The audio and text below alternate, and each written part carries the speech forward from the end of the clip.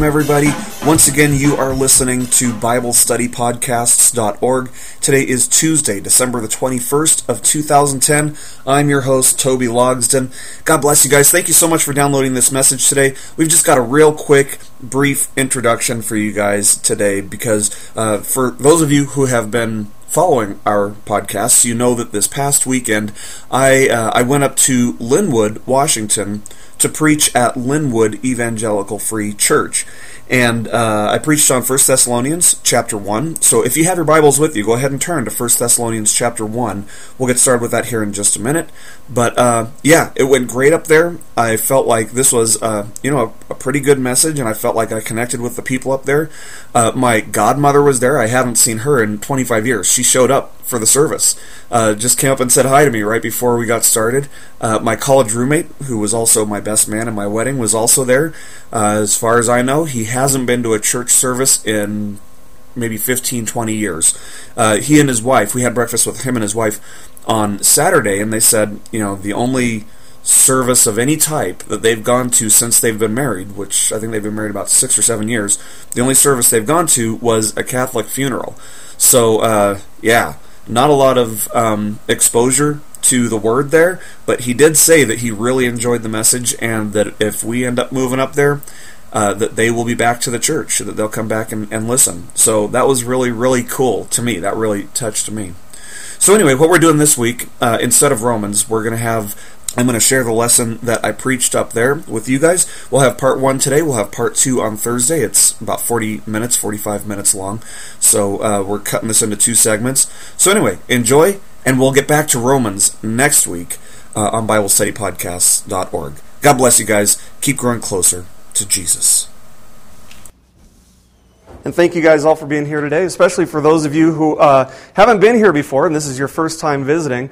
Some of you know me through Facebook. Some of you, my college roommate and my best man from my wedding is here. Some of you may have just stumbled in today, and this is your first time, so we want to welcome you. Let's start with a quick word of prayer. Father God, we just commit ourselves to you today, and we commit this time to you, that you would teach us to be more like you in every way. Amen. Well, as Craig had said, we're going to be covering 1 Thessalonians chapter 1, verses 1 through 10 today. But before we get started on that, I thought we'd start with just a quick question. Let me ask you guys, how many of you guys are parents?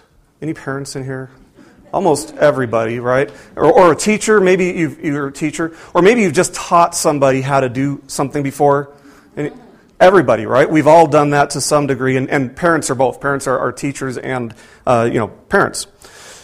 Well, I would say that there is a certain degree, a very high degree of joy, especially when it's a child, when we're a parent. But for any teacher, when you've got a student who gets it, there's a joy that you feel. And those of you who are parents and you've taught your child how to do anything at all, you probably know what I'm talking about. And I'm going to brag on my son a little bit here. A couple weeks ago, Black Friday. You guys remember what Black Friday is? That's the day that everybody goes out at midnight and they wait out in the cold for the stores to open and to get the big deals, right? That's where they're going to get 50% off of something, and so they go out into the cold and they brave the cold. Well, anyway, our church in Arkansas, we decided to do an outreach during that time, and so what we did is we went out at 2 o'clock in the morning with 240 donuts. And we went to Best Buy, Sears, Kohl's, Target. We went to a bunch of places, and my son wanted to come with us. And I was the one handing out the donuts. My son was handing out flyers to people. Everybody who got a donut also got a flyer inviting them to come to a Bible study with us. And so my son is right behind me. He's giving out these flyers, and some guy asks him, some man standing in line asks him, "What's this all about?" And my son turns to him and he says, "Jesus loves you." And the guy kind of pauses and he goes, "What?" And my son goes, "Jesus loves you." And he's 13 years old. It's not cool to say that to somebody. But my son said, "Jesus loves you" to this guy. And, I kind of get emotional just thinking about it, because that was a moment where my son made it really evident that he gets it. He understood what the outreach was all about. He understood what we were doing, and he was proud of it. He got it. See, when a group of persons or a person gets it, it's usually because they're modeling somebody else. They've learned from somebody else. If I get how to play guitar, it's because somebody's taught me. When we learn to talk, it's because we're copying our parents' model. That's where we learn to get it from. Now, the Apostle Paul didn't have kids that we know about. We don't even know that he was married or anything. But he was a teacher. And he did experience the pride of teaching somebody something when they get it. Now, we see the same frustration in his letters to the Galatians. He was really frustrated. He was mad when he wrote to the Galatians, and you can pick that up right away in the book of Galatians. He was also a little bit frustrated with the church in Corinth when he wrote to them. See, these were a couple churches that had a lot of issues going on and some bad theology, and there was a danger of the gospel being compromised. But that wasn't the case with the Thessalonians. The Thessalonians were a church that got it. They were a totally different story from these churches that were frustrating Paul. And so what we're going to see in this first chapter is that Paul is just raining down praises on these guys. He's telling them, you're getting it. You're right on track. You're doing what you should be doing. Now, before we get into the text, just a little bit of background on the church at Thessalonica. We don't really know a whole lot about the church. We wouldn't know a whole lot at all if it wasn't for Luke. He wrote the book of Luke, and he also wrote the book of Acts. And in Acts chapter 17, verses 1 to 5, he tells us about Paul on his second missionary journey, stopping through the city of Thessalonica. And Thessalonica was a huge city for the time. It was about 200,000 people. It was mostly Romans and Greeks, but there were also some Asians there, and apparently there was also a significant population of Jews there. So his tradition, what Paul would do, when he'd go into a city, the first place he would go is to the synagogue. And because his background was in Judaism, and he knew the scriptures backwards and forwards, the first place he'd go is the synagogue, and he'd reason with the Jews, trying to convince them that Jesus is the guy that this is all talking about. All these things that this is saying about this guy that's coming, this is who Jesus is. And so these things have been fulfilled. So we don't exactly know how long he spent in Thessalonica. A lot of critics, scholars, commentators would say, well, he could have been there as long as 3 months. Some would say 3 weeks, but it does say that he spent 3 weeks reasoning with the Jews in the synagogue. So we know that he spent a minimum of 3 weeks there, probably a maximum of 3 months, but that's one of those things that's just kind of up for discussion. Maybe not that important for us to know, but we do know that he converted some Gentiles, and maybe they would have been hanging out in the synagogue.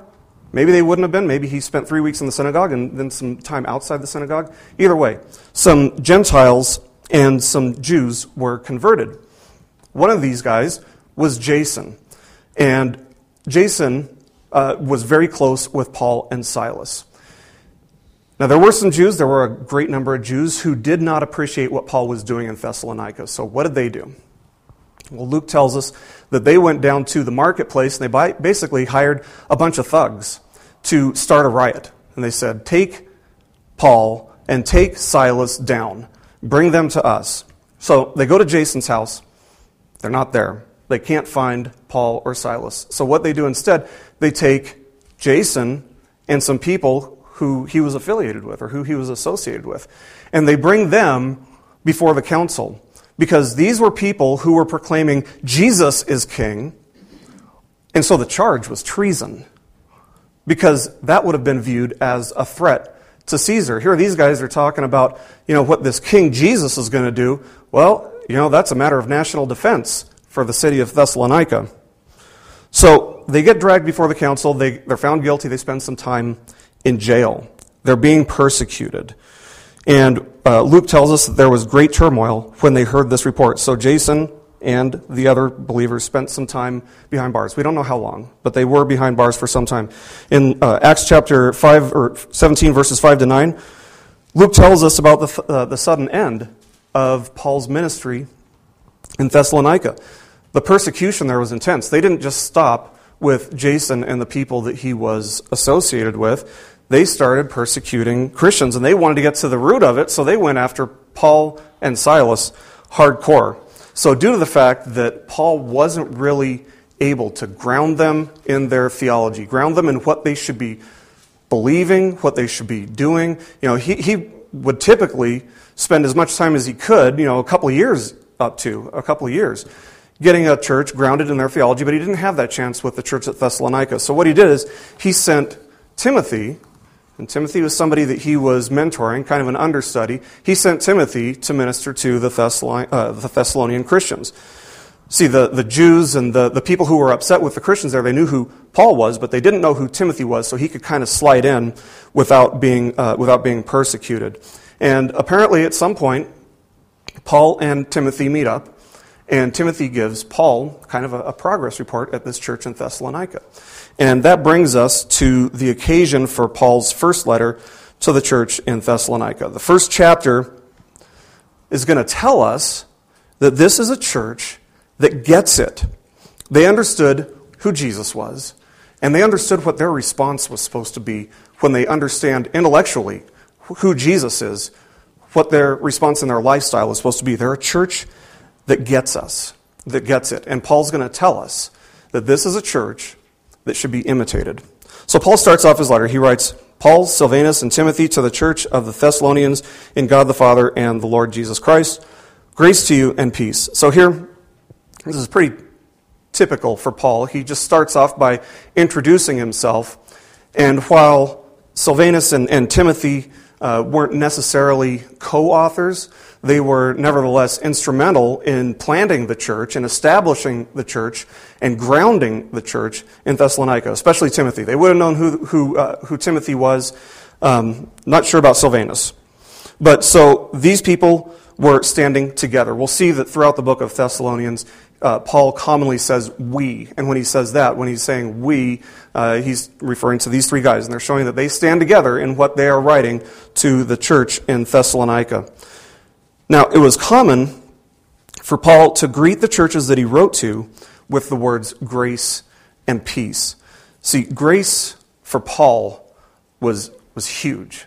That's what it was all about for Paul. He knew how important it was because his own life had been transformed by it. And he knew that it was impossible for the follower of Christ to grow in Christ-likeness without grace. And that's why he was actually so upset with the church in Galatia. They were promoting legalism, which is the opposite of grace. So grace was huge for Paul, and he knew that God's plan was more than just saving us by grace. Yes, God wants to save us by grace, but he also wants us to live by grace. Paul experienced God's initial grace on his trip to Damascus, on the road to Damascus, but he also knew that we need it every single day, every single moment. Now, he wrote to the Corinthians and reflected this. He said, a thorn was given to me in the flesh, a messenger of Satan to harass me, to keep me from being too elated. 3 times I pleaded with the Lord about this, that it should leave me. But he said to me, that is, God said to him, my grace is sufficient for you, for my power is made perfect in weakness. In other words, in Paul's weakness. So he continues, therefore I will boast all the more gladly of my weaknesses, so that the power of Christ may rest upon me. For the sake of Christ, then, I am content with weaknesses, insults, hardships, persecutions, and calamities. For when I am weak, then I am strong. That's from 2 Corinthians chapter 12, verses 7 to 10. Yes. Chapter 12, verses 7 to 10. Now, we're not exactly sure what this thorn in the flesh was for Paul, and a lot of commentators are going to have some different ideas. Some would say that he had an eye problem, and some would say, maybe he had a problem from one of the beatings that he took for being a Christian. I personally have my own theory. I think it was baldness. I'm just kidding. But the point is, there was something that was physically debilitating for him, and I guess baldness doesn't fit the bill for that. But there was something that was physically debilitating for Paul that would have prevented him from doing what God was calling him to do if it wasn't for God's grace. And God's grace is what makes up the difference between those two things. So grace for Paul is huge because he knew that we're at our strongest when we're at our weakest. And it's in those conditions and under those types of circumstances that we are most likely, when it's easiest, to surrender everything that we have and everything that we're about to the Lord. He knew that. That's grace. And he says grace and peace. See, if you have that grace, then you have peace. If you don't have grace, you might think you have peace. The world promotes peace, but without God's grace, there is no peace. So there's a close connection between grace and peace. So Paul continues, writing in verses 2 and 3, "We give thanks to God always for all of you, constantly mentioning you in our prayers, remembering before our God and Father your work of faith and labor of love and steadfastness of hope in our Lord Jesus Christ." So what we see here is exactly what Paul is so excited about, what he's so elated about it. And this is where we know that he's telling them, you guys get it. You're a church that gets it. He says that he and his companions are constantly thankful for the church at Thessalonica, mentioning them in their prayers. Why? Because they're a healthy church. Because they get it. So what does a healthy church look like? Well, let's start out by saying what Paul didn't say. He didn't say, congratulations, your numbers are up, you guys are growing exponentially, you guys must be doing something good over there. He doesn't say anything about numbers. He could have said, congratulations, you guys have a pastor who has rock star status. No, he doesn't say anything about their leadership, as a matter of fact. We don't know who was necessarily doing what, but as a body, they were doing something good. He could have said, you guys have the best worship band around. Your music is like second to none. Somebody's got to sign you guys. He doesn't say that. And these are all things that the world today might say, well, those are indications of a healthy church. And Paul doesn't say anything about those things, ever. No, none of those things is ever given as an indication of a healthy church. So what are some indications of a healthy church? Well, he tells us here in verse 3, first of all, that he's excited about their work of faith. The NIV on the back of your bulletin says, your work produced by faith. So what's that? What does that mean? Well, maybe that would remind us of something that James wrote. James wrote in chapter 2, verse 17, so also by faith itself, if it does not have works, is dead. Well, that sounds like works are necessary to be saved, right? So is that what it's saying? That we have to work if we want to be saved? No, absolutely not. And Paul clarified that several times in his writings. For example, in Romans chapter 3, verse 28, he says, one is justified by faith apart from works. The Galatians were being told that they had to work for their salvation. They were very legalistic.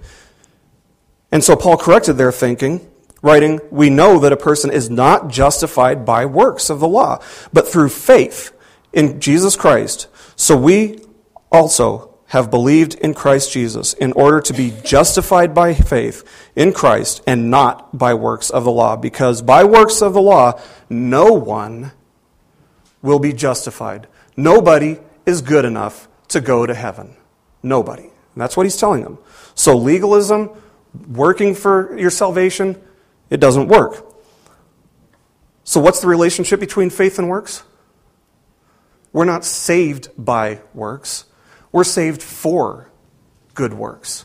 We're not saved by them. We're saved for them. That's why God saves us. That's why we receive God's grace, so that we can do good works. And he clarified that in Ephesians chapter 2, verse 10, where he wrote, we are his workmanship, created in Christ Jesus for good works, which God prepared beforehand that we should walk in them. So you, me, all of us, anyone who's put their trust for salvation in Jesus is his workmanship. But we should also notice that he says we are his workmanship. Not you, not me, we. So individually and collectively as a body, we are his workmanship. Now let's also not miss the fact that Paul doesn't give us a huge list of things they were doing. He doesn't tell us that they were doing this outreach or that they were having this event or that event. In fact, we don't know a whole lot about what they were doing specifically.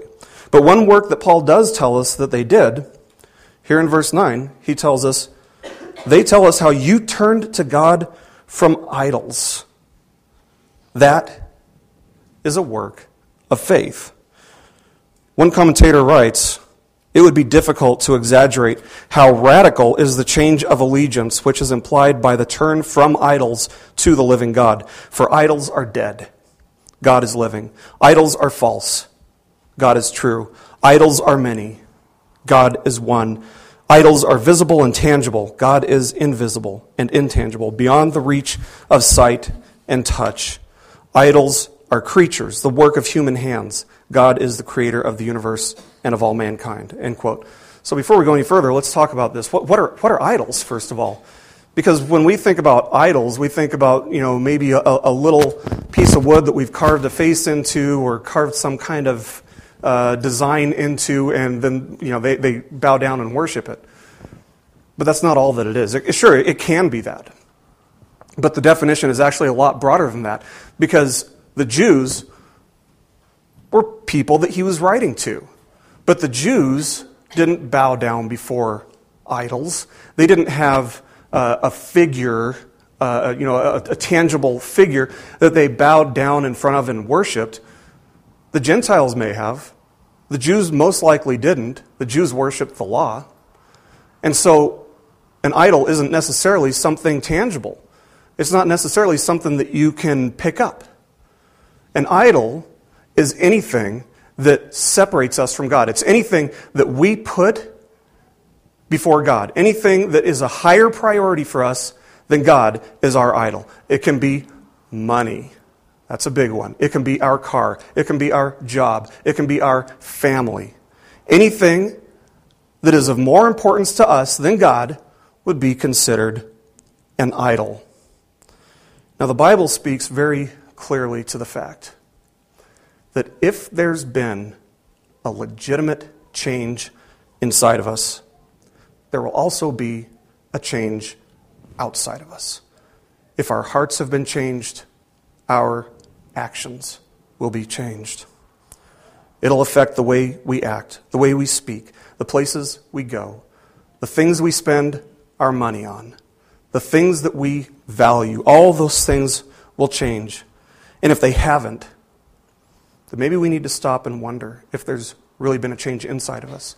Because if there's not a change on the outside, we can't really be sure that there's been a change on the inside. If it hasn't changed our lives, how do we know? If you haven't been born again, if you're not a new creation with a new nature, and you're still a slave to the old nature, how do you tell the difference? The Bible teaches us that on our own, apart from God, any works that we do that we might think are good, the best we have to offer apart from God, He sees them as filthy rags. Now we also might want to state the obvious here, that you can't have a work of faith without faith. What's faith? Faith isn't necessarily believing in something that you can't see. Faith is just belief for whatever reason. Whatever you believe in, whatever you trust in, that's what you're putting your faith in. So a healthy church, a good church, is filled with people who have legitimately put their trust for salvation in Jesus. And not only have they done that, but they're doing something about it. It's not only an internal thing, it's something that's showing in their lives. So one thing that we have to do, if we're going to be a healthy church, is to follow the example set by the Christ followers in Thessalonica and turn from our idols. What does that mean? It's going to mean different things to everybody. Each person has their own idols that you need to turn from, that I need to turn from. Anything that is more important to me than God, I need to get away from it and reprioritize. So what will your work of faith be? It's going to be different for each person, but I'll just give you some pointers.